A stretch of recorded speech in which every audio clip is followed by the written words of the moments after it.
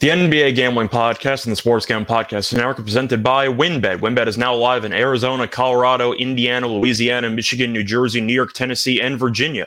From boosted same-game parlays to live in-game odds, WynnBET has what you need to win. Sign up today and bet $100 to get a free extra $100 at sportsgamblingpodcast.com/WynnBET, sportsgamblingpodcast.com/WYNNBET. State restrictions apply. We're also brought to you by the NASCAR Gambling Podcast. Start your engines with Rod and Cody and get ready to gamble on the Daytona 500 this Sunday. Also worth mentioning, I believe they won the poll bet. They had Alex Bowman, who they mentioned, I believe at 14-1, 15-1. So they're already kind of in a good rhythm, and you can get their actual bets on the official Daytona 500 because it's on Sunday, if you didn't know that.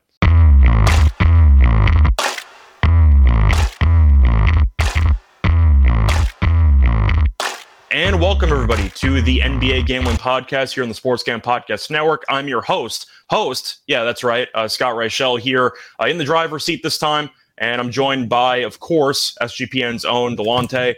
And we're going to go through the very, very limited NBA card on Thursday. You got 3 games, so I hope they're all quality. I hope that nobody sits out, but who knows? But Delonte, how's it going with you? I know it's a little bit different having me open the show. Hopefully, it doesn't throw everything too far off.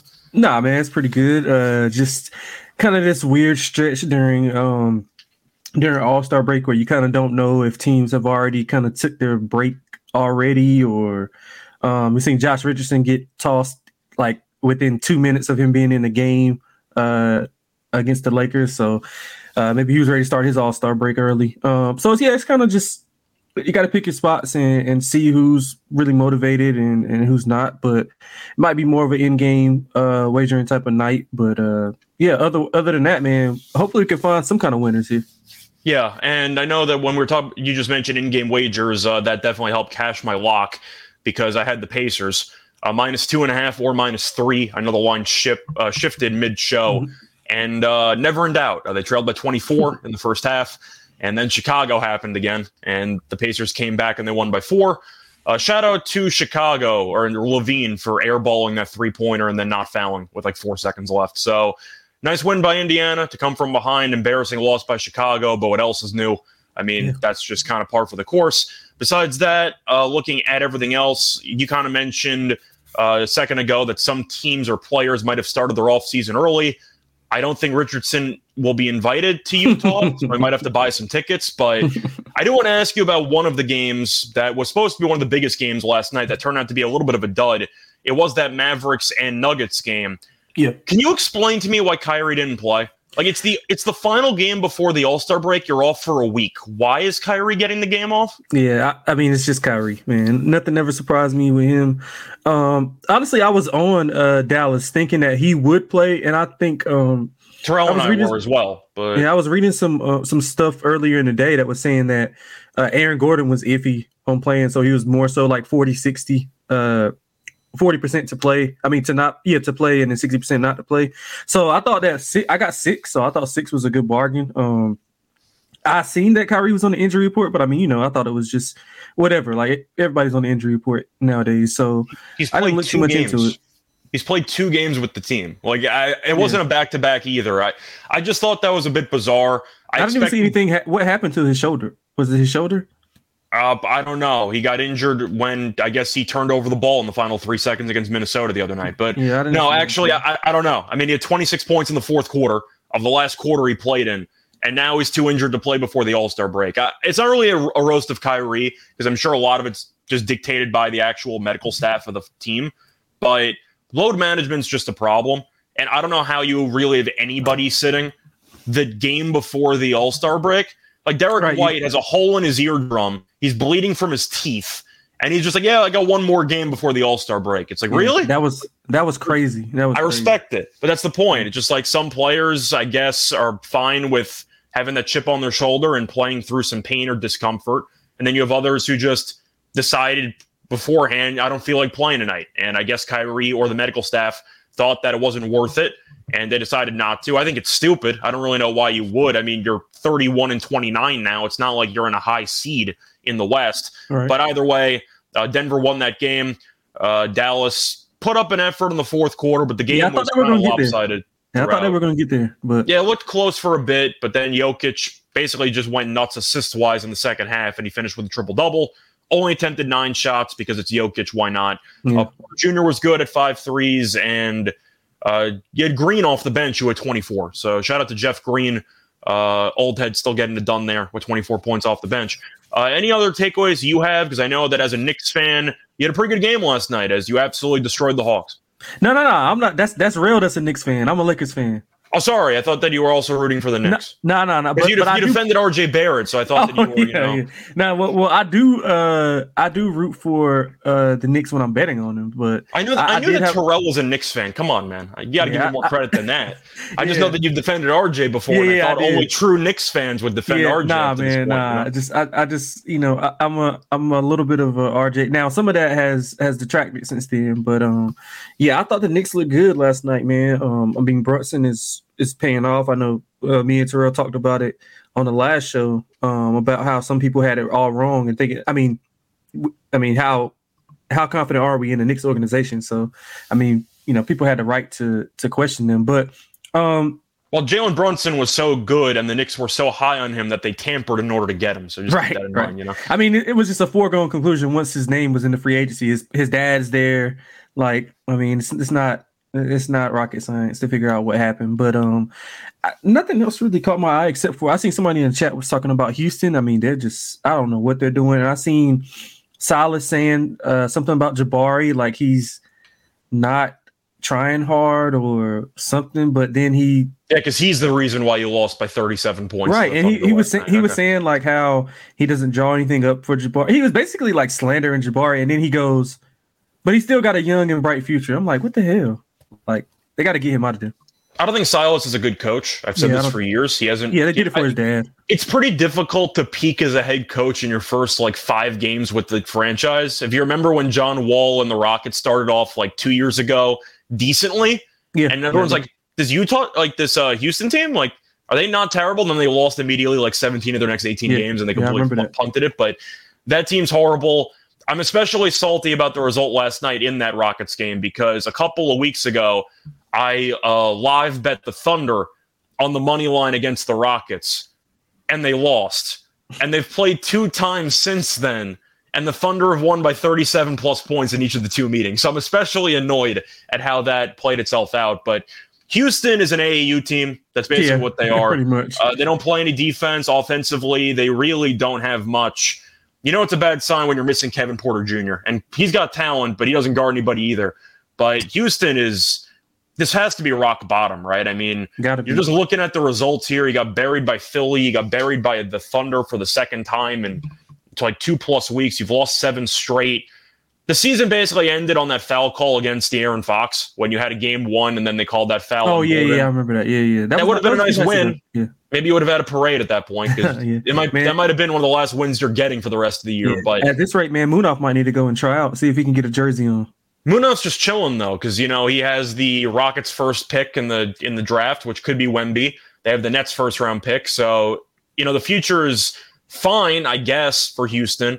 But that's the problem when you're kind of embracing a tank indirectly, is you try to let your young star players do their thing with no consequences whatsoever.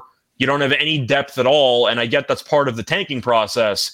But they are a miserable team to watch. Yeah, they are horrible to watch. I don't know why. I get that Houston Rockets fans probably go to games because tickets are probably $4, or it's that classic joke or meme where somebody broke into my car and I had 1 Rockets tickets and they left 7.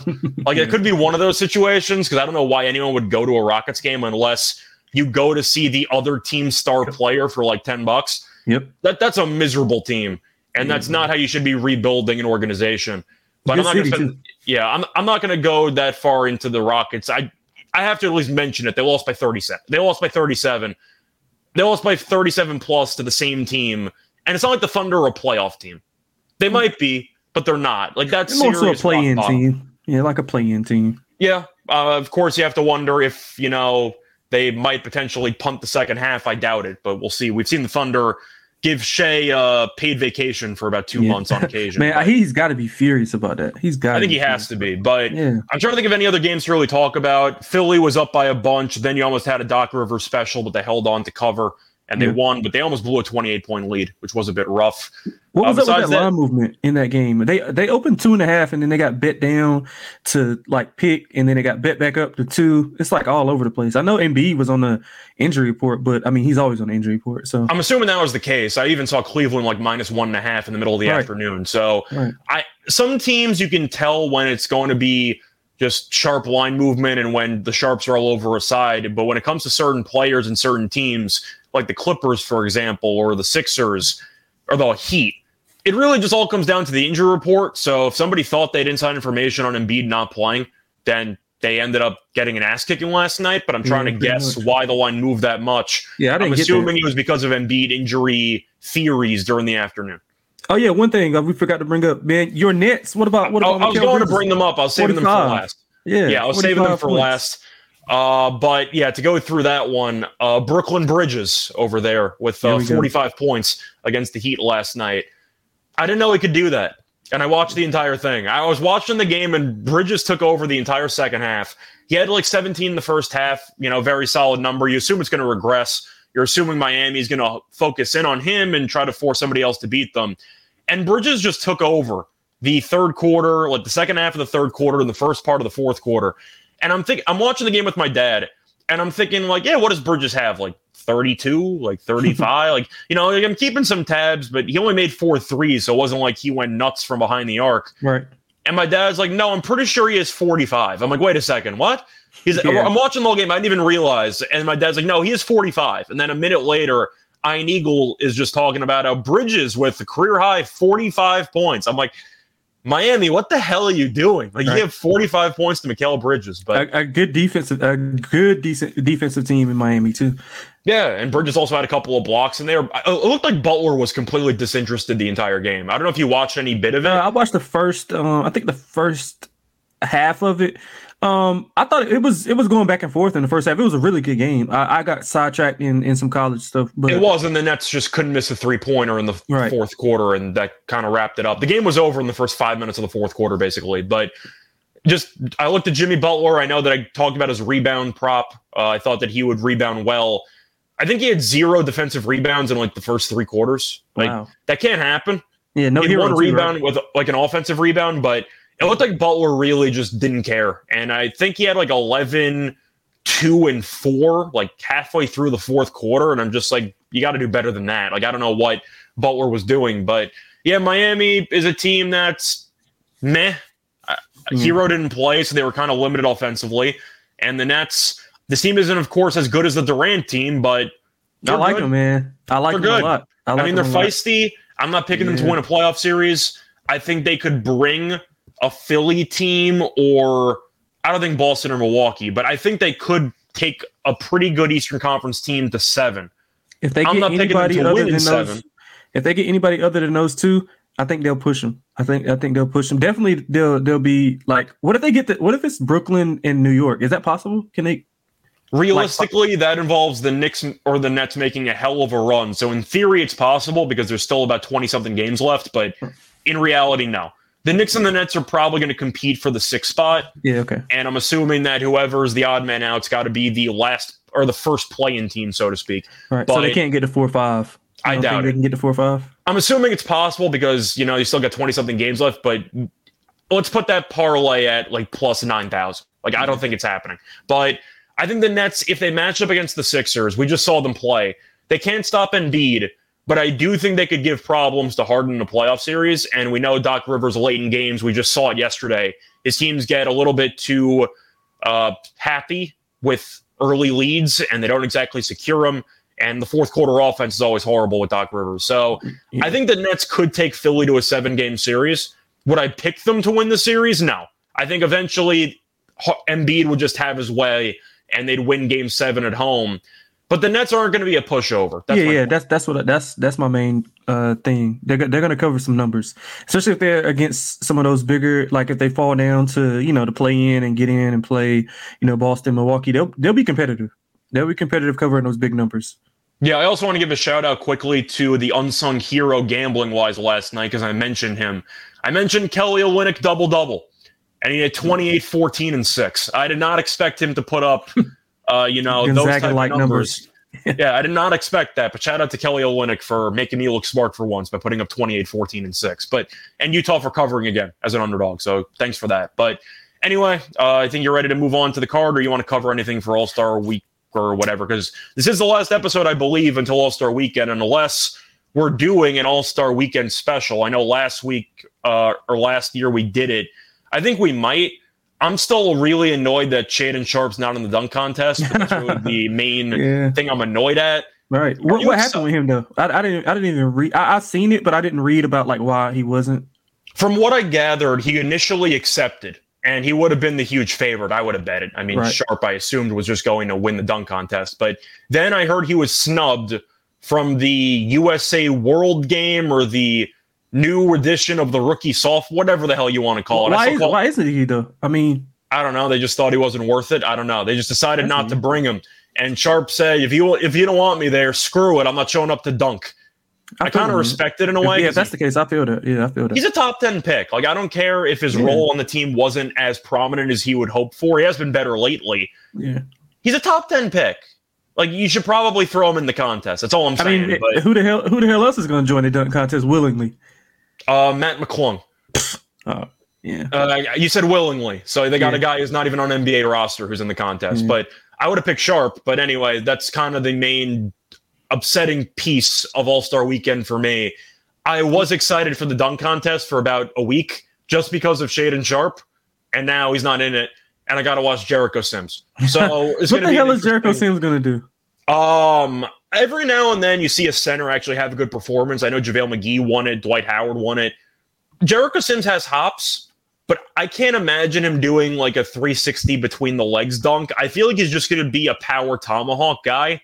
Yeah. And he can barely catch lob passes. Yeah, it's going to be bad when they bring on a guest to throw him a lob, and they're going to have to try it a couple of times. But the point is, Sims, he's got a lot of vertical. I'm not sure the creativity's there, and the power dunks, they kind of died with like Jason Richardson, or like Jason Richardson, one of the most underrated dunk contest dunkers and in-game dunkers. Actually. And he was a mix because he also had the between the legs. He had the off the backboard between the legs like 10 years before it was popular. Like he's probably my favorite dunk contest dunker of all time. Levine's, of course, up there or whatever. But the point is, he also had some power dunks. You don't really have that many guys have success doing power dunks. I don't think Sims has a shot in hell to win the dunk contest, but I don't know who does, to be honest with you. Like, I don't. I'm probably going to throw some. I probably might throw some money on Matt McClung just for the hell of it. Just because they got a ringer in there, and you're just hoping that he gets it done. I still think that they should bring in an actual dunk contest specialist. Bring in Kilgannon, bring in like Guy Dupuis, any of these guys. Just bring in a ringer and just throw him in against any of the NBA players that are having the contest. Or a fun idea, you have like a Money in the Bank idea from WWE where the guy wins the actual contest, and then there's like boss music or something, and another dunker runs out of the tunnel and he tries to steal the belt at the last minute. I think that would be a pretty cool idea. You got to really spice it up. Imagine that you actually had that where it's like you win this dunk contest, you're celebrating with the trophy, and you hear music come out, and John Morant pops out for like a last second dunk contest round.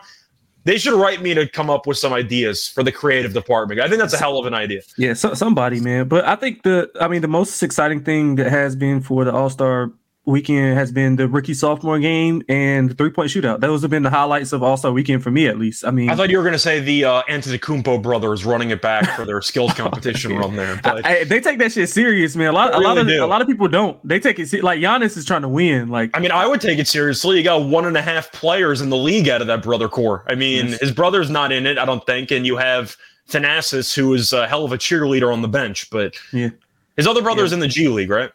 I think he was G League from the Lakers, if I'm not mistaken. I think so, but I'm saying he's still in the G League, I think, right? Yeah, he is, yeah. Okay, but I'm trying to remember if we even have an All-Star Weekend episode for tomorrow. I think we do. I think Terrell and I will be back for that, but we do.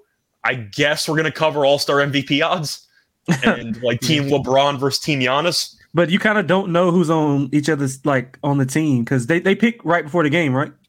Yes, and I also heard that Embiid might drop. And Embiid said in an interview yesterday that he doesn't feel that great, so he might not go. So you might have an additional guy replacing him. I don't know if that's a center or if that means Brunson will finally be an all-star. I don't know what the story is, so just keep that in mind. Embiid might not be there.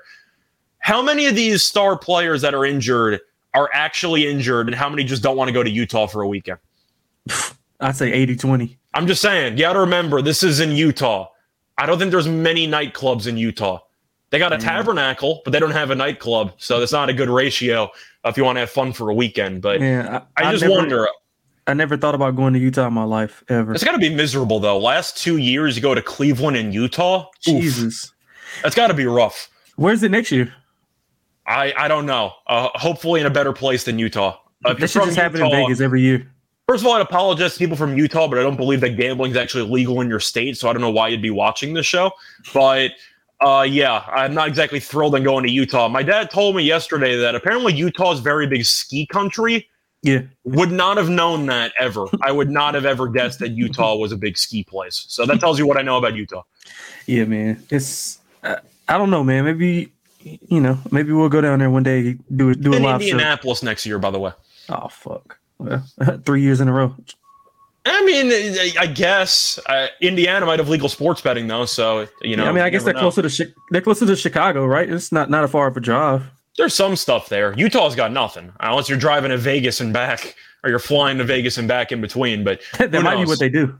Might be, but anyway, Terrell and I will be breaking down the All-Star Game stuff over the weekend tomorrow. So I wasn't sure if we would. I'm still waiting on celebrity odds. I'm sure that Terrell can find some for the celebrity MVP for the celebrity All-Star Game, which I used to occasionally watch on ESPN.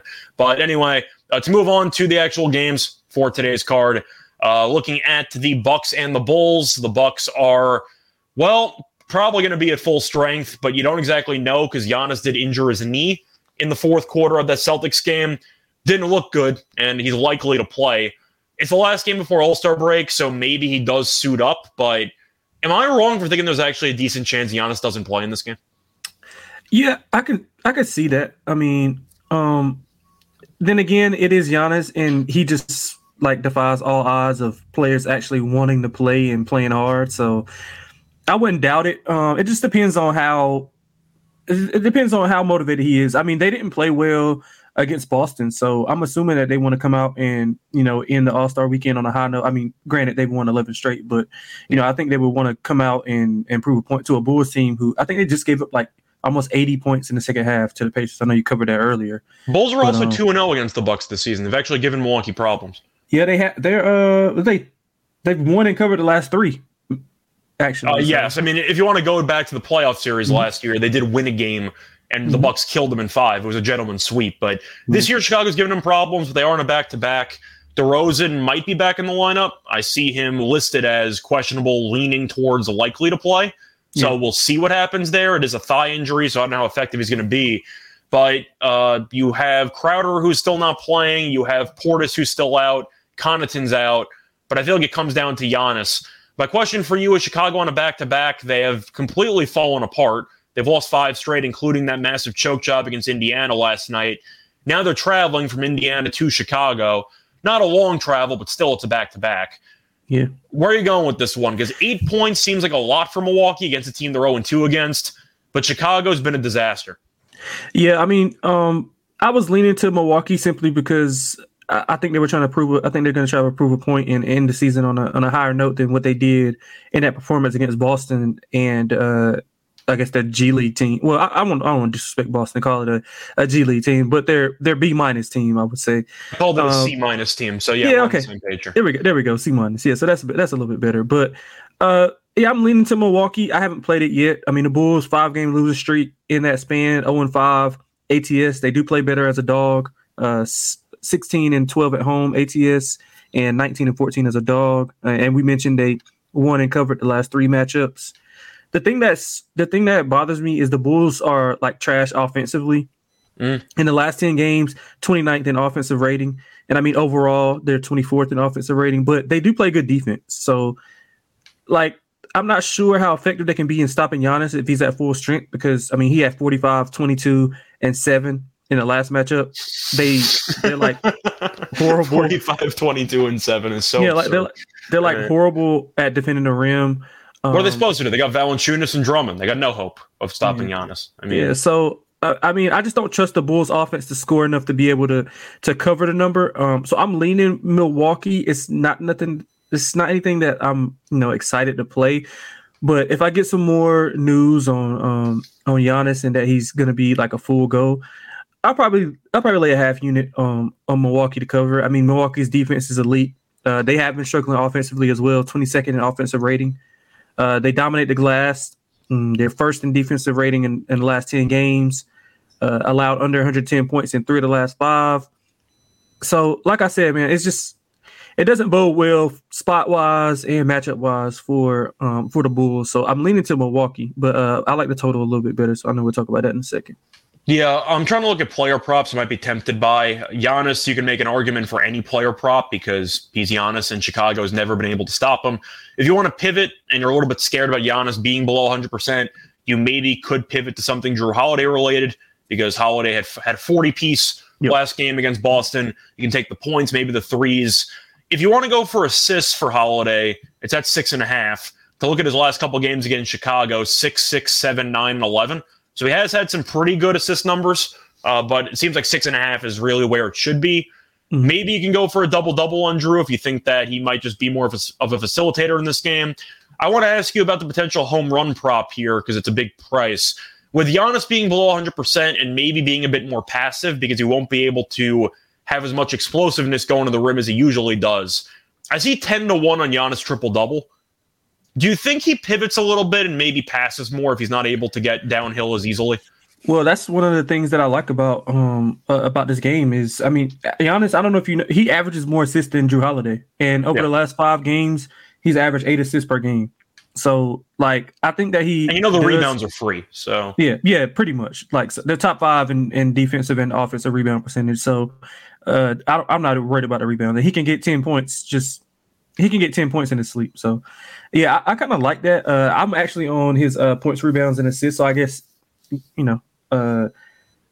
conversely, I have to be somewhat interested in the triple-double number. But, yeah, I do think that he does pivot a lot to passing and spotting up guys. So I like that a lot. What's the price on that? So Giannis triple-doubles 10-1. You can get his assist number at 5.5 at roughly minus 140. They raised his assist number. It used to be 4.5, 5. I was betting it like every game.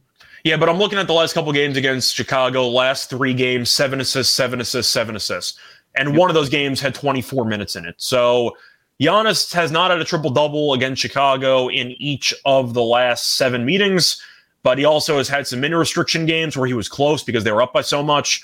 He had a 29, 12, and 8 game in 28 minutes in 2021.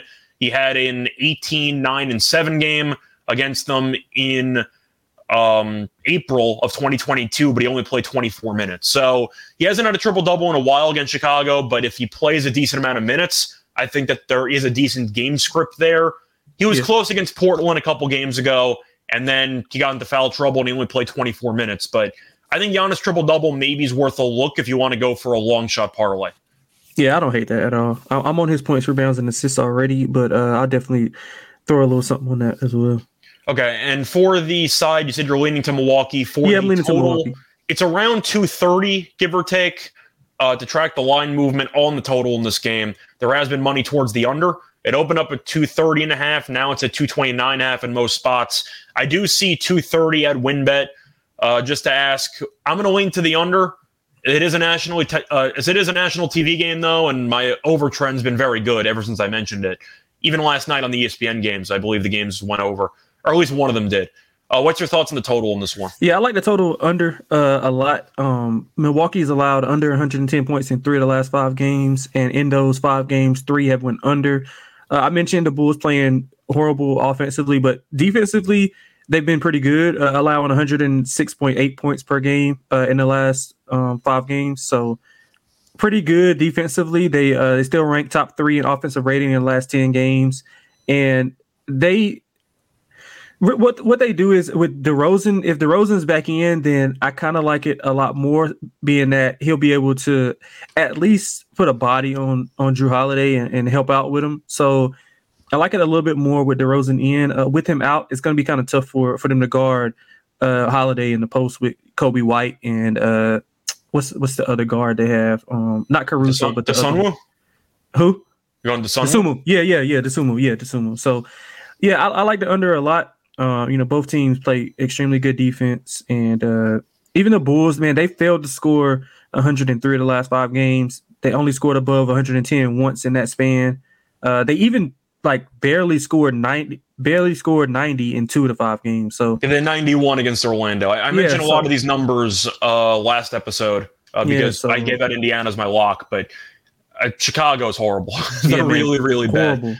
Yeah, so I lean to the under. The only thing that scares me is that Milwaukee scores 140, and we get a blowout potential, and the Bulls come in and they just start chucking up threes late, and it gets over. But I think Milwaukee's good enough to hold the Bulls, somewhere between that 100 to 106 range. So I'm leaning to the under. I actually like the under a lot more than the side. Yeah, I'm leaning to the under as well. Chicago's on a back-to-back with travel. I mentioned it before, so fatigue could be an issue. Their team total is 110.5. That's probably my favorite lean in this game. I'd probably just go with the Bulls team total under, because if this game's going under, Milwaukee's defense is going to show up. And you're hoping after they gave up basically 130 points to Boston's C- squad, they're motivated to play good defense in this game. So there might be a little bit of a chip on their shoulder to beat a team that they've lost to twice this season, and they just had one of their worst defensive games of the season based on their opponent. I think Milwaukee shows up defensively, so I like the under as well, and I am going to go with the Bulls team total under. But looking at a quick player prop that was mentioned in the comment section, LG wants to know if I like Drew Holiday rebounds over 5.5, maybe parlay it with Giannis 5.5 assists. Well, I like Giannis 5.5 assists already. Let me pull up Holiday's numbers rebounding-wise recently. I know he's been pretty good at rebounding, but I just want to actually see how he's done numbers-wise. 5.5, 7.4, 5, 4.5. I think I'm going to pass. He's gone over one time in the last 6 games, and he had 5 last game. He played 43 minutes. To pull up his numbers, though, against Chicago, once again, I didn't look at rebounds the first time. Yeah, maybe a favorable matchup, though. It is a favorable matchup, but I have to at least point out his numbers against Chicago rebounding-wise, 5, 6, 0, 8, 4, 2, 1, 3. So he has not done that well rebounding. I think I'm going to stay away from that one. I do like Giannis assists, but I think I'm going to pass on the Holiday rebounds. Yeah, I see Maddie was giving some Utah love. He's saying Utah's a nice place. I'm not saying that's not a nice place. I'm just saying when you're an NBA all-star making millions and millions of dollars, I doubt you want to take a flight to Utah during your off time. That's what I'm saying. Yeah, sure. I didn't say it's not nice. I just said NBA players would rather be in probably 40 other states than Utah. Yeah. That's kind of my point. Maybe 45. Whatever has a nightclub. I don't think Utah has any nightclubs. So, that's kind of my point. But anyway, moving on to, do you have anything else you want to talk about for this game, or you want to just move on? No, we pretty much hit it. I like Giannis points, rebounds, and assists. It's over. The last number I checked was 46.5. I think the points scare me off, though, because I do wonder if he's not going to be able to get as much explosiveness on his drives because of the injury. And that's why I think he might not play. The injury didn't look great. Now, he stayed in the game because it was an overtime game and he stuck it out, but I do wonder if he will be a bit more passive. And if Giannis only goes for 25 points, then are you screwed? Possibly. Yeah, that's fair. So I feel like 52.5. I'm sorry. I said it wrong. That's what I'm saying. So you basically need him to go for 30 and change. Yeah. So 52.5. I like it over. He's over in 8 of the last 10. I do get that. He might take a backseat to some scoring stuff. But all in all, still Giannis. He could go out and have 20 and 20 in the first half against the Bulls. But yeah, that's one play that I like a lot as far as player prop wise. Otherwise, the Bulls, I was looking at some Bulls stuff, but with DeRozan being not ruled in just quite yet, it's hard to see, some of the stuff on them. But if DeRozan's ruled in, I like LaVine under. Yeah, that's fair. LaVine had a solid game last night. They lost anyway. Yep. But anyway, moving on to Shout out to Kobe White, by the way, who almost killed me by having like 25 points. Yeah, he was phenomenal last night. North Carolina legend Kobe White, man. I let's just say I liked players more at Carolina than Kobe White. He was a bit indecisive at times, and he forced a lot of stuff. But he's got talent, can't deny it. But he looked really good last night. But anyway, moving into the middle game that nobody cares about. It's the Wizards game against the Timberwolves. You're looking at the actual spread and total in this game, and not a surprise that you have a somewhat close spread with Minnesota being favored at home. Minnesota's laying 3. Over-under is 234.5, and the money line price is roughly Minnesota minus 145, minus 150, and Washington's around plus 130, give or take. This is the second meeting this season. The first meeting had a ton of points and no defense whatsoever, as the first meeting, I believe, landed in the 270s. Let me just pull this up quickly. It landed 269. I'm going to ask you, Washington's been pretty good lately. Minnesota's been hit or miss, but they have been very good at home this season. What's your thoughts on this game? It's pretty difficult because you can have issues with both teams and their consistency or lack thereof. Yeah, I think you hit it right on the head. Both teams have been a little inconsistent. I can't get a read on the Wolves. Like, I have no idea. Like, if I'm on them, they lose. If I'm against them, they win. So I just mostly have been staying away from their games. But spot-wise here, I kind of like the Wizards. They've been playing a lot better as of late. 6-4 ATS the last 10. And on the road, they are pretty good. 16-14-1 ATS on the road. They've actually won and covered in 5 straight meetings. This is like dating back to 2021. Offensively, they've been great as of late. 4th in offensive rating in the last 10 games. They finish at the rim. The Wolves are maybe going to be without Gobert and Kyle Anderson. I think they're still questionable right now, but I'm still a member of the Anderson fan club. Big fan of him. I think he's a good player. Yeah. Oh, me too. I love Kyle Anderson. And I'll be on his assist if he is Rudy. But yeah, I don't think it's a good spot for the Wolves. I mean, they're returning home from a 4-game road trip. I usually fade teams off of road trips unless they have like a favorable matchup. But like you said, the Wolves have been playing well also. 6-4 ATS the last 10. They've been giving up a ton of points, 5 straight overs. They still turn the ball over a lot, 28th in turnover percentage. They can't rebound, even with Gobert in the mix. I think Washington can get it done here, man. I like some of the things Washington has done. They've scored 125 plus in 3 straight games. They're, like I said, they're first in rim percentage offense, so they're going to finish at the rim. They defend the 3 well. I think Washington gets it done here on the road. Yeah, I think I'm going to agree with you. Washington has won 9 of their last 13 games.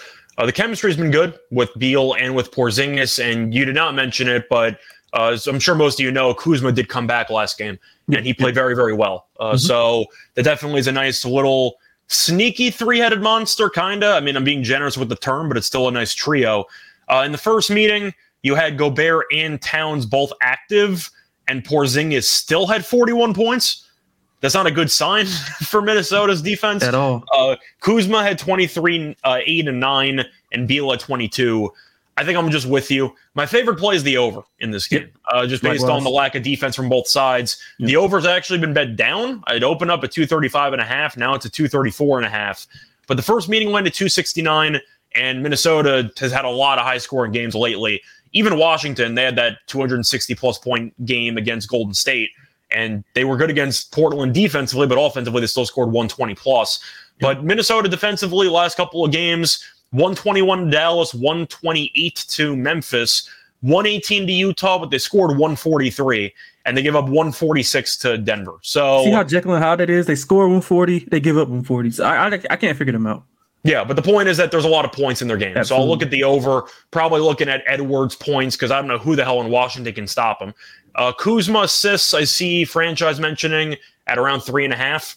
I like that because he did very, very well with the assists in the first meeting. He had 9, and I believe he did well in the assists in his first game back from injury. Yeah, I'm trying to remember how many he had. Did he have 8 in that game? I think he had like 7 or 8.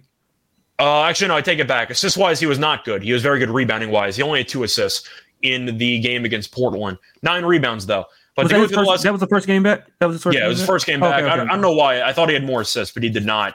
But the games before injury, he had 5.635. I don't mind that price point, especially if I'm expecting Washington to score 125 points. I think there's a lot of assists to be had. I think Kuzma's got a good game in him, either 3 points or you can go with maybe 3-pointers. Maybe you can just go with a PRA. I don't mind that either. Maybe just PR. I just think Kuzma's going to have a good game on the glass, and I think he'll do well scoring the ball.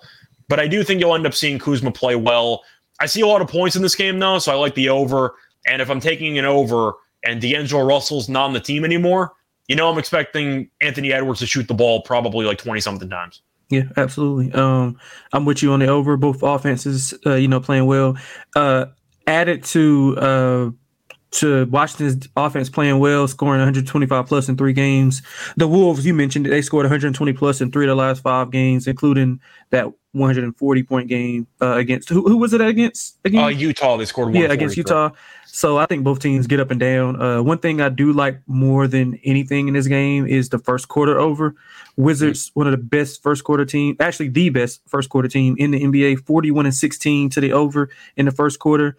9 of the last 11 have went over, and 6 of the last 10 for the Wolves have went over in the first quarter. So I expect a lot of points, a 35, 40-point quarter for either side in this game. So I love the first quarter over. Let me get that number. I think it's 57.5, if I'm not mistaken. I thought it would be higher than that because you have I'm assuming it's like 59 or 60 if I had to guess. Actually, it got bet down. I bet 57.5 last night. It's at 57 right now. Really? Okay. Yep. I thought it was going to be higher than that. Yeah, it should be. But to look at the numbers, you mentioned the trends for the over-under, but Minnesota is scoring the 4th most points per game in the first quarter. Washington scoring the 5th most. So they're 2 top 5 first quarter offenses. I like that play as well. I think that's a very good find. I'm definitely going to add that to my card. Anything else you want to add for this game? Are you pivoting to Naz Reid if Gobert's out? Yes, absolutely. And I like some Jaden McDaniels also. I'm kind of waiting to see if Anderson's going to be ruled in and Gobert both, because some of those minutes have to be allocated to the lesser guys. So kind of just a wait and see approach with the Minnesota props. Other than Edwards, I mean, I think you brought up a good point about him being able to shoot the ball maybe 25, 30 times a game. Especially with Conley being the point guard now. Yeah. We know Conley's not exactly looking for his shot most of the time. Yeah, absolutely. So, I'm just kind of waiting for the Minnesota props. But the Wizards, I know the chat likes Kuzma. I'm probably going to be on Kuzma. It's tough to avoid Kuzma when he comes back from an injury and he drops 33-9. So right. I like you brought up Porzingis. I like him over 32.5 points and rebounds. He's went over in 5 of the last 7. Good matchup for him here, especially without Gobert. I mean, even with him, you said the numbers with him and Towns both. So he'll be able to stretch the defense and hit some threes. So I love Porzingis in this matchup. Yeah, I love Porzingis too. I mentioned he had a 40 piece in the first meeting before. But looking at Jake's question, Edwards has been cold from 3. Yes, he has. You like his 28.5 points more than the threes. I actually do. If you look at his only game against Washington this season, it was a while back. It was in 2022. But you're looking at that one meeting on November 28th. He had 29 points. He only went 1 for 6 from 3. You're looking at the last couple of games. He had 32 against Dallas, only went 1 for 4 from 3. I think that I'd rather take the points because he could get to the line a lot, and I think that's definitely going to help out. I'm assuming both go over because I think Edwards might be a pretty sneaky candidate for 35 if you want to maybe look at it like an alt line. Or I think he's going to go for 30 at least in this game because we like the over. Yeah, what do you think? Do you think he's got a shot for 40 in this game? I mean, I think he does. I mean, because it's the last game before the All-Star weekend. I mean, they're returning. There's a bunch of volume to be had with Russell not being on the team anymore. Right. And like you said, Mike Conley he's more in a deferring role. So he's going to try to set him up to get him as many looks as possible. They don't have many offensive options on the floor, even, at full strength other than Towns and himself. So I think Edwards should get it done a lot tonight. I mean, the Wizards, if I'm not mistaken, they've been susceptible to give up a lot of points to small forwards and shooting guards. I don't know if you want to kind of put Anthony Edwards in the small forward, but he's more of a shooting guard. But either way, the 2 and 3 position, I think the Wizards struggle with because they don't have a lot of defenders. I mean, Bradley Beal, I guess he tries if you want to. I don't even know if he does try, but he has been better this year than in past years. Yeah, so I mean, I don't hate it. I mean, I might play him 35 plus just to be on the safe side. Yeah, I just think that he could be in line for a big game because so right in between that 30 and 40 mark, I'll play him 35 plus. Yeah, and Daniel's mentioning how Minnesota's terrible against the point guard and the power forward position. Doesn't surprise me.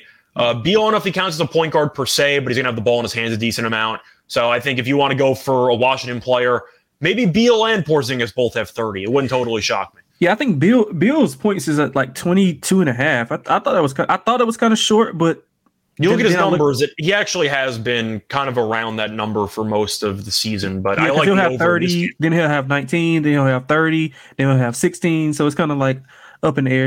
He's still getting back from that injury. I mean, he's been injured like for the past 2.5 years. So and Kuzma's back, so there's a little bit less volume. But the last couple of games for Beal, he had 19, 33, 32, 17, 34. Right. See, so he has had he's had 3 30-point games in the last 5. Yeah, so. I don't hate it. I mean, if we think it's going to be a lot of points, I mean, we both do. Then I mean, it might be multiple 25 plus scores in this game. I mean, because I'm looking at a more like 126, 130 for both sides. Like either side could score 125 to 130. Yeah, I think also if you want to look at some alternative numbers here, Porzingis 25 plus is plus 110. Beal 25 plus is plus 120. If you want to go for 30, Beal is 3-1. Porzingis is 320. I don't hate that.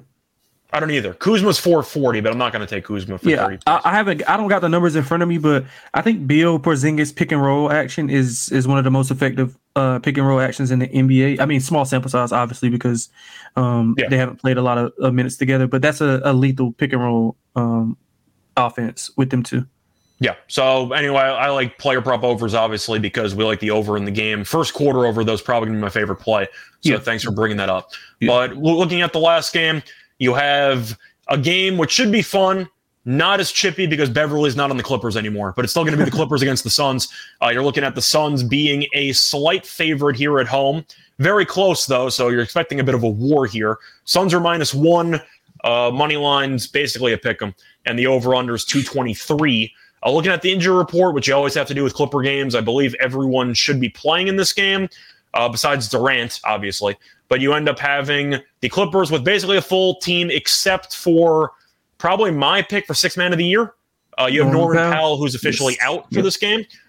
He was very good in his last couple games, so expect to see more Bones Highland or more Terrence Mann potentially, or maybe more Morris. I mean, they're going to have to try to figure out a way to replace his minutes, which is difficult to do because Powell's very good.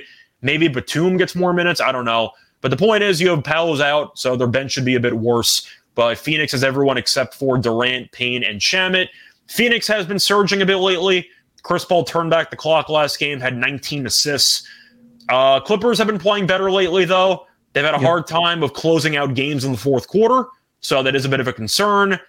I'll ask you here, Suns have won the first 2 meetings by 16-plus points. The Clippers have scored exactly 95 points in each of the first 2 meetings this season. You have any thoughts on this game? Man, I love Phoenix here. I think every time I'm on the show, Phoenix is like one of my best picks. I like how they're playing. I loved how they were playing before they got Durant. Even with Booker out, I seen them trending up, and then they got Booker back a little earlier than expected. So some of those guys can go back to their lesser roles. And I think that time that Booker was out, that it kind of gave those younger guys confidence because they're going to have to play big in the playoffs because mostly Wainwright and Craig have gotten a big run lately. Yeah, they have a short bench, and even Landale to a certain extent has been playing extremely well in that backup role for Sarge. So I like the Suns here. 6-4 ATS last 10. They are 17-12 ATS at home. They're on fire from both ends of the court. Under 110 points allowed in 3 of the last 5 games. The offense has picked up with Booker being back. Obviously, is what you would expect from a prolific scorer like Booker. But the Clippers have been playing better offensively as well. They're averaging 120.4 points per game the last 5. 3 of the last 5 have went over, and that's kind of shocking to a Clipper team who plays at a slower pace, and they play more half court, and they want to get those guys in those half court sets. 17-16 ATS on the road. I think it's gonna be a good game. I think it's a great game to end the first part of the season. I won't say half because it's like 2/3, but I still don't get the All-Star break. How we're already 60 games. The Clippers have already played 60 games. Like I don't know why we have a break here, but whatever, doesn't matter. Right. So, but yeah, I mean the Suns, like from an eye test and metrics standpoint, they're trending up. I mean, they're going to be a bet on team for me going forward, especially with Booker and KD healthy. I mean, obviously, I'm not splitting the atom, but Clippers 7th in defensive rebounding, Phoenix 6th in offensive rebounding. So both teams have some kind of advantage on either offensive end. So it'll be interesting to see who wins that battle. Ultimately, I think that the Suns at home in a pretty good spot. I think they get a big win here. I also want to maybe look at the Suns early also because the Clippers tend to start a tad bit slower. But yeah, I'm going to be on the Suns, and I'll probably be on the first quarter as well. Yeah, I'm going to go with the Suns as well. It's tough to go against Phoenix in the Valley, but you're looking at the Clippers the last couple of games. I mentioned they've been playing better, but look at the level of competition. They seem to do well against bad teams, and they shrink against good teams. They beat Golden State by 10. Golden State was on a back-to-back. Yep. I've said it several times. I don't think Golden State's very good. I'm not writing them off because, the defending champions are waiting for Curry to get back, but they're a 500 team. Like, I don't think Golden State's very good this year. They lost to Milwaukee. They lost to Dallas. They beat the Nets with nobody besides Cam Thomas, and that game was still a war. Cam Thomas had 40 and change. That game was very close, though. And they beat the Knicks in overtime because they choked away a massive lead, and Batum saved their asses with a buzzer beater three-pointer, sent it to overtime. So the Clippers have been fine. I don't think they've been great. I'm not going to overreact to them beating the Warriors when they were on a back-to-back and Curry's not playing. Phoenix is just a good team. Like they've woken up. They really took care of Sacramento easily. Ayton had a big game. I mentioned Chris Paul having a bunch of assists. Booker looked comfortable, scored 32 points. But Sacramento's a good team. I think they're going to regress in the second half just because they don't guard anybody for Sacramento, and the offensive numbers have kind of cratered a bit. But Phoenix really that game was never in doubt for Phoenix. It just felt like they were controlling it the entire way. And I do think that Phoenix at home being 20-9 is definitely a good trend to back. Give me the Suns money line here. I'll take the Suns in the Valley. This line seems a little bit short. I do want to ask, though, about the Clippers team total under, because I basically alluded to it when I mentioned that the Clippers have scored 95 in each of the first two meetings this season. Then again, I can't even keep track of who is playing in those games for the Clippers. Yeah, but yeah. You have any thoughts on the team total under here? Because I am impressed that Phoenix kind of put the clamps down against Sacramento. Yeah, I do like I like the under in the game. I don't hate the Clippers team total, but my fear is that they've been rolling offensively. They're really not an offensive team, and obviously those numbers, like you said, are kind of it's kind of noise in a lot of them because you don't know who's in and out of the lineup. But as of late, at full strength, they've been playing very well offensively. But I think the Suns can combat that with some good defense. Like I said, 17 of the 29 home games for the Suns have went under. I think they do a really good job of defending the rim. The Clippers, they like the rim and the mid range is where the Clippers live at. So I think they could do a good job at defending that. I don't hate it. I just like the under in the game a little bit better.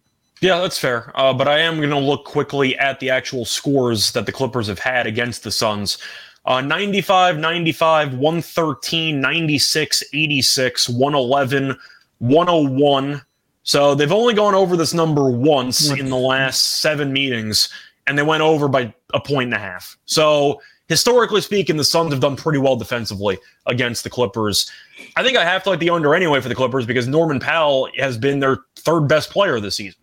Right. Powell's been really good. And with him out of the lineup, that bench unit, which is a strength, I'm still not sold on Phoenix's bench and all, but that means you need Kawhi or Paul George or both to go nuts because Powell's a microwave and give you 25 points in 25 minutes, and you don't have that luxury anymore. Yeah, unless Bones, is hitting the shots. That's a dangerous game when you give Bones a bunch of minutes, especially if you bet an under. If you bet an under, you don't want to see Bones Highland on the court. Yeah, it is. Seriously. Are you pivoting to anybody else with Powell being out? Are you looking more for like Terrence Mann to be? Yeah, I do like Terrence Mann. I don't see any of his props out. I don't know if you see him at all. I don't think I see any props right now, but he is starting allegedly. So yeah, he should I like be because they got rid of Reggie Jackson. So yeah, what does he have? I see 9.5 points. Oh yeah, I'll go over that. I got to go over that. Yeah, I'm expecting Mann to play a lot of minutes, especially with how Booker is, of course, a flamethrower, and we know that the Suns have a bunch of wings that they can rotate between. Man should be on the court for a lot of this game. Yeah. And I'm just trying to look at his last couple of games. He had 16 points against the Warriors, had 10 against Milwaukee, had 21 against Dallas, 12 against Brooklyn, 12 against the Knicks. So he's had 10-plus points in 5 straight games. I think it's a good spot for Man. 9.5 seems very low for a guy that should probably play north of 27 minutes.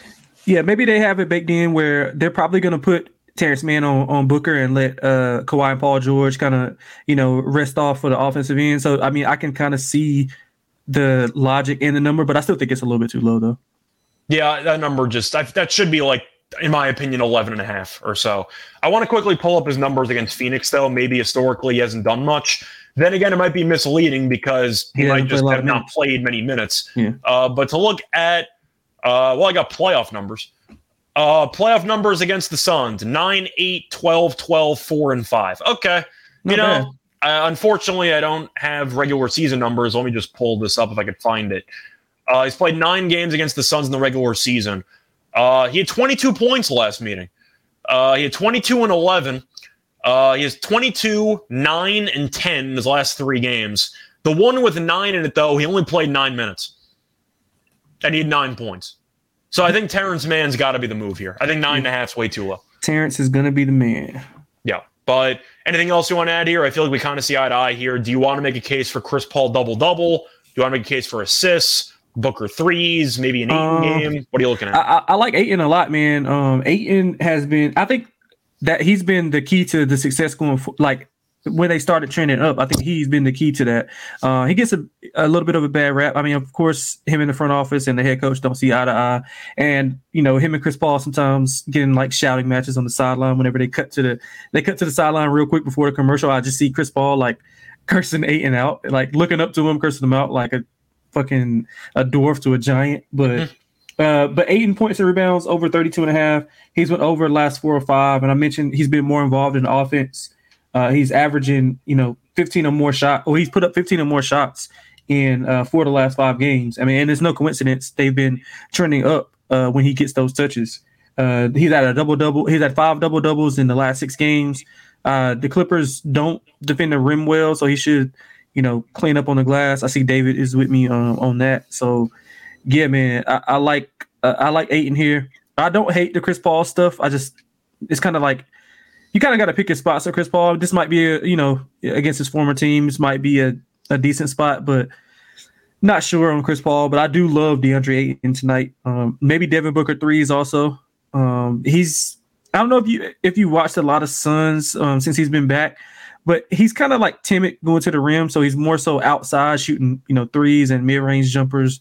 It's also it's not all ISO stuff. He's also kind of coming around screens every now and then to get absolutely. So and that's how a lot of points are getting scored by Ayton. I mean, he's diving to the rim. He is soft. I mean, but Ayton is a soft player, but you have to acknowledge he's still productive most of the time. He's a finesse big man most of the time.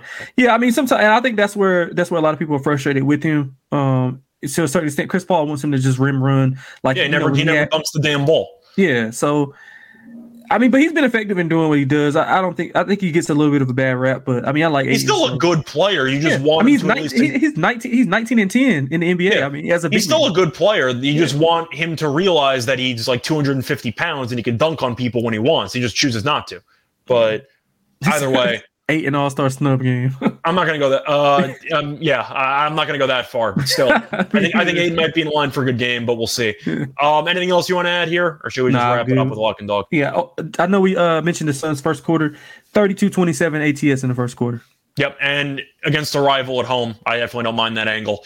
I am going to look for, by the way, that man PRA, which was mentioned by Jake. He said 16.5. I don't even see it on any of the books I'm looking at, but maybe you can find it. I don't see any man props because that was one of the first. I found 9.5 for points. That I did find. If you do want to make a case for PRA to go through the last couple of games, 27, 18, 28, 21, 17. But once again, with Powell being out, you might see a bit of a boost in minutes for man. So maybe on that, but I like the points. I just feel like 9.5 is too low. Once again, though, you have anything you want to add, or should we just wrap it up? No, I think we pretty much hit it on. I think we probably got the same lock and dog, unless you're going to pivot to a player prop. Or, I think we're going to like have the same lock. The question is what we're going to do from there. But before I get into the lock and dog, I do want to briefly talk about WynnBET. WynnBET is the official online sportsbook of the Sports Gam Podcast Network. WynnBET is active in a bunch of states, and there are a ton of ways to play, including live betting and same-game parlays. Maybe you see the Bulls up by 20 tonight, and you know they're going to choke the lead again. Maybe you want to live bet Milwaukee. Who knows? But you can live bet on WynnBET. They also have the same-game parlays from WynnBET's Build Your Own Bet. Great promos, odds, and pads are happening right now at WynnBET. Ready to play. Sign up today to receive a special offer. Bet $100 and get an additional $100, no questions asked. Limited state availability. And, of course, if you hit the biggest long shot parlay of the week, you get a $1,000 free credit. There's so much to choose from, and all you have to do is head over to sportscampodcast.com/WynnBET. So then we send you the sportscampodcast.com/WYNNBET. Offer subject to change. Terms and conditions at WynnBET.com. Must be 21 or older and present in the state where playthrough WynnBET is available. If you or someone you know has a gambling problem, call 1-800-522-4700. All right, so Delonte, I believe this is the first time that we've done the show by ourselves, so I don't know who's supposed to go first. I'm going to let you go first. What is your lock for the show? Yeah, man, I like Phoenix. I think we both went. We literally just went over it. Good spot at home. So we are not going to have the same lock. Okay. Fascinating. Okay. So yeah, man, good spot for them at home against a good opponent. They usually perform well against good teams. Clippers, I think, going to start off a little bit slower than what they want to, and they're not going to be able to climb back in the game against a good team who plays a lot of good defense. So, do you agree that Powell's their third best player? Because it feels that way, right? Yeah, absolutely. Yeah, absolutely. I would probably vote for him to win sixth man if I had to vote. So. Yeah, well, I hope you do have a vote because I got a big ticket on him. So let's hope so. I know you have a big ticket on him. Munaf has a big ticket on Maxey. I'm not sure if Maxey's going to get it because he missed about a month or so. Yeah, I don't think so either. And you have Brogdon who always gets hurt. So I think Powell would be my pick if I had a choice. Yeah, so and Russell's not playing, so. Tragic. But yeah, I like the Suns here, man. A good spot. I think they get it done. Love how they've been playing as of late. I'm a Suns truther, I guess you could say. So, give me the Suns. Land a short number at home. I think they should go off maybe like 2.5, 3, if I'm not mistaken. So just be on the lookout for that. I think it'll probably move to 2. You also have to wonder if the Clippers decide to send Kawhi or Paul George home early for vacation. So that is always a possibility with the Clippers. But the Suns at home, I don't definitely mind that play because they've been so good in the Valley all year long. And historically, they've been good against the Clippers. So my lock's going to be stealing your play. I'm going to Zuckerberg you. I'm going to take the first quarter over 57 in that Wizards and Timberwolves game. You mentioned all the stats and all the trends. I believe somebody in the chat said the last 10 games between these teams have gone over. That's the full game, not the first quarter. Wow. I haven't double-checked that, but I'm going to take your word for it. But I do think the first quarter seems a bit low. Both these teams rank in the top 5 in points per game in the first quarter, and 57 does seem short. Give me the over in the first quarter of that Timberwolves and Wizards game. I do want to look briefly at the first quarter of that first meeting. I know each quarter had 63-plus points, and that's why the game landed 269. Mm-hmm. But the first quarter of that first meeting had 71 points. Give me the over 57 as my lock. And for my dog, I really, really wanted to take a Terrence Mann prop, but I don't see a plus money play on it. If it was like 10-plus points at even money, I would easily take that as my dog. But unfortunately, I don't think I'm going to see that. So let me just quickly check if I could find anything. Minus 125. Damn it. You can get Terrence Mann, though, at 15-plus points at 4-1 if you want to just go crazy with it. So you could go... Maddie, no. Zuckerberg allegedly stole the idea from the Winklevoss twins. If you didn't know that, watch The Social Network. Good movie. But anyway. Great movie. I've probably seen it like 10 times. Great movie. Yeah, me too. Yeah, it's a great movie. Either way, looking at my dog, now I got to pivot. You know what? I'm going to go with the same game in that Minnesota and a Wizards game. Give me Hingis Pingus 25-plus points. I'm going to take him at, I believe it was plus 120 from what I said before. Yeah. He had 41 in the first meeting. It was mentioned before in the chat that Minnesota has been horrible against the point guards and against the power forwards, which is a problem because you know that Washington's going to run every pick and roll with Porzingis. But looking at the actual recent games for Porzingis, he's been very good. And when healthy, he's a good player, but people forget that because he's always hurt. But to look at the games here, 28, 34, 17, 36, 18, 38, 32. He's been very good. You can make a case for 30 plus if you want to go for an even a bigger plus money play. But I do think Beal could have a big game too. So I'm going to go with Porzingis, 25 plus points at plus 120. It has to be a bargain when you're getting plus money, and he scored a 40 piece in the first meeting this season. Yeah. So give me Porzingis over 24.5 points at plus 120. Yeah, for my dog, I like the Wizards. I'm going to stay in the same game. I think the Wizards have been playing really well offensively. Defensively, they, a little bit under average, but still, I think they'll have enough to withstand some of the Anthony Edwards runs, and especially if Gobert and Kyle Anderson are out. I think they get it done here. I think they'll cover the number. I think they'll win outright. Good team on the road. And like I said, they've dominated the last 5 meetings, won and covered 5 straight. So yeah, I like the Wizards here as my dog. Okay. So yeah, we got a lot of action on that Timberwolves and Wizards. Yeah, right.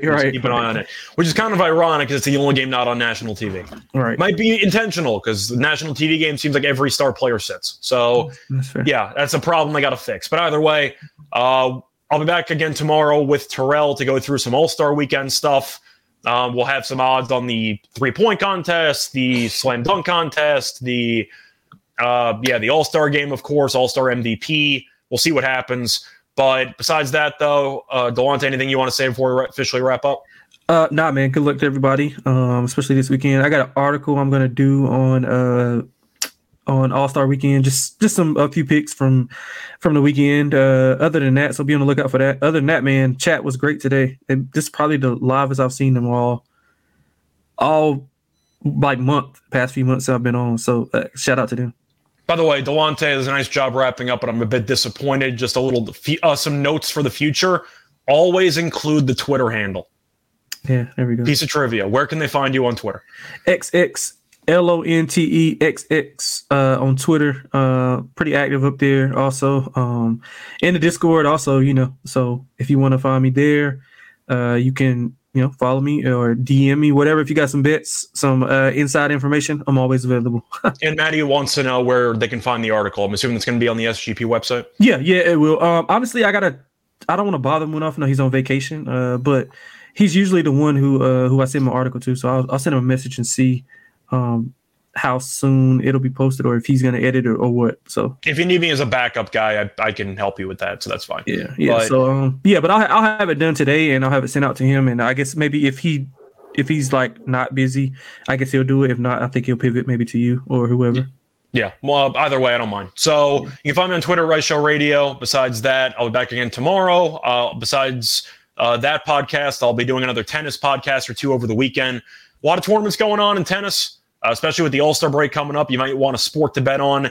XFL, starting, I believe, on either Saturday or Sunday. I know that the SGPN squad does have a very solid XFL gambling podcast. So if you didn't realize, SGP has podcasts on everything. Except cricket, I think, which is probably in the works at some point. But a lot of podcasts. NASCAR I mentioned before, a lot of stuff to gamble on.